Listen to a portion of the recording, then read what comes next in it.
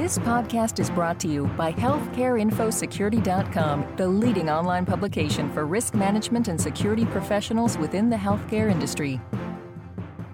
This is Howard Anderson, Managing Editor at Information Security Media Group. Today we're talking about the HITECH Act EHR Incentive Program with Rob Tennant, Senior Policy Advisor at the Medical Group Management Association.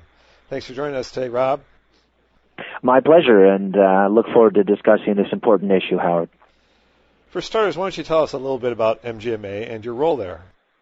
Okay, MGMA is a trade association who represents practice executives, the leadership of medical groups, and a medical group is those organizations with 3 or more physicians, including single specialty groups all the way up to multi-specialty groups like the Mayo Clinic.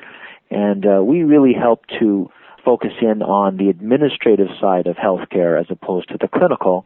And my role is in health information technology to assist practice administrators and others prepare to meet the challenges of government regulation, incentives and penalties, and of course the area we're going to focus on today, which is meaningful use. To qualify for the Medicare and Medicaid EHR incentives under the HITECH Act, physician groups must conduct a risk analysis and then take action to mitigate those risks that they've identified. So for a clinic with relatively limited resources, what's a good way to accomplish that task? It's a great question, and I think our members face that every single day. As most folks know, the HIPAA security rule, the compliance date was back in 2005.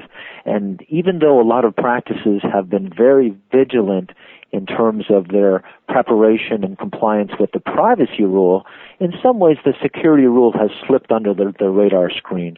And so when it comes to meaningful use, all of a sudden issues of risk analysis and mitigating potential threats comes to the forefront. So I think what practices need to do, first of all, is understand the rule. And there's a lot of resources on mgma.com, plenty of resources through the government, and I would highlight a wonderful security series. It's a 7-part security series on the OCR, the Office for Civil Rights website, aimed at the smaller physician practice. And it's a wonderful discussion of each of the main components of the final rule and really gives you a step-by-step approach on how to comply with the rule and conduct a risk analysis. So I would say scour the websites for as much free and low-cost information as possible. And if that's not enough, then practices may want to hire the services of a top-notch consultant. What do you believe are some of the key risk mitigation steps that many clinics will end up having to take? The advice that I give our members is very simple. Say the 2 most important words, and that is what if. So you want to ask yourself, what if our server fails? What if we have an environmental issue, whether it's a hurricane or snowstorm, that impacts our physicians' ability to gain access to their electronic data? What happens if we have a laptop with patient information stolen from the clinic? What happens if a smartphone with information on it is stolen at a hospital? And as soon as you walk through those what-ifs, then it becomes very clear what the practice needs to do. So, for example, in terms of laptops, you need to, if possible, encrypt the data. So if the laptop is stolen, the information would not be accessible by those who shouldn't be looking at the data, but also developing policies and procedures. So, for example, you may want to say to the clinicians, information on laptops is not permitted to be taken outside the clinic, and if it is, it must be encrypted. So remote access, the updating of virus software, firewalls, all of those technical things that traditionally we haven't spent much attention to now, again, come to the forefront. We're seeing more emphasis by the government expected on enforcement. So I think it's going to be now a part of the lexicon of the practice administrator, things that they've, I think, tried to avoid for the last few years. To earn the HITECH incentives, physician groups have to use certified EHR software that includes a list of specific security functions, including encryption, as you just mentioned, and authentication, among many others. So how can clinic administrators go about comparing and contrasting the effectiveness of the security functions of EHR software to help them select the right system for their practice. In order to qualify for the meaningful use incentives, you must be using a certified system. Just because the system is certified by one of the 6 ATCBs, that really doesn't give you much help in terms of how those features and functionalities will work in the real world. And so what we're encouraging our members to do is a couple of things. First of all, to consider the higher level certification offered by the Certification Commission for Health Information Technology, known as their 2011 certification. That goes above and beyond the minimum requirements as set out through HITECH. But the other factor, which I think is absolutely critical, is networking. And I think that's one reason why practice administrators turn to MGMA, why physicians turn to their specialties.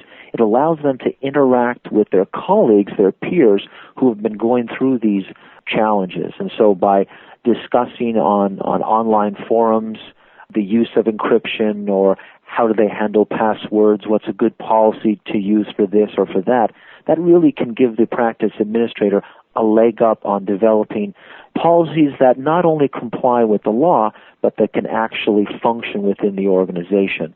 And again, taking advantage of all of the resources out there, whether or not it's through MGMA or through the government, there's a lot of assistance out there. Another wonderful resource is the Workgroup for Electronic Data Interchange, or WEDI. They have a number of white papers available on a whole host of privacy and security topics. And again, leveraging these types of resources will cut down on the cost and increase your ability to come into compliance with the regulations.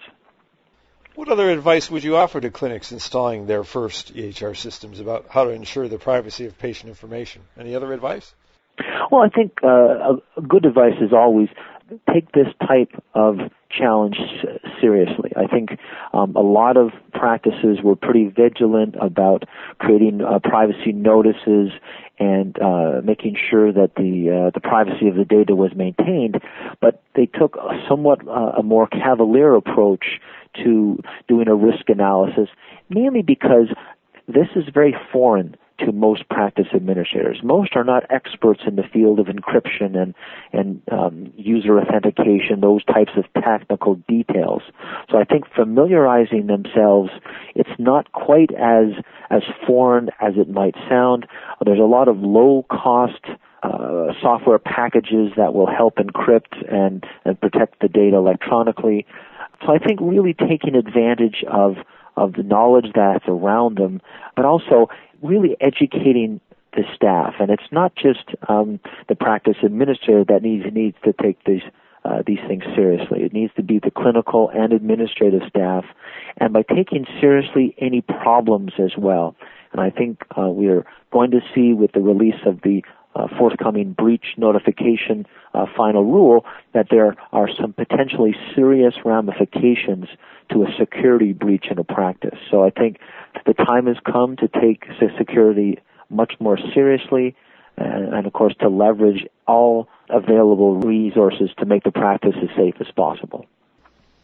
Thanks very much, Rob. We've been talking today with Rob Tennant of MGMA. This is Howard Anderson. Thanks so very much for listening.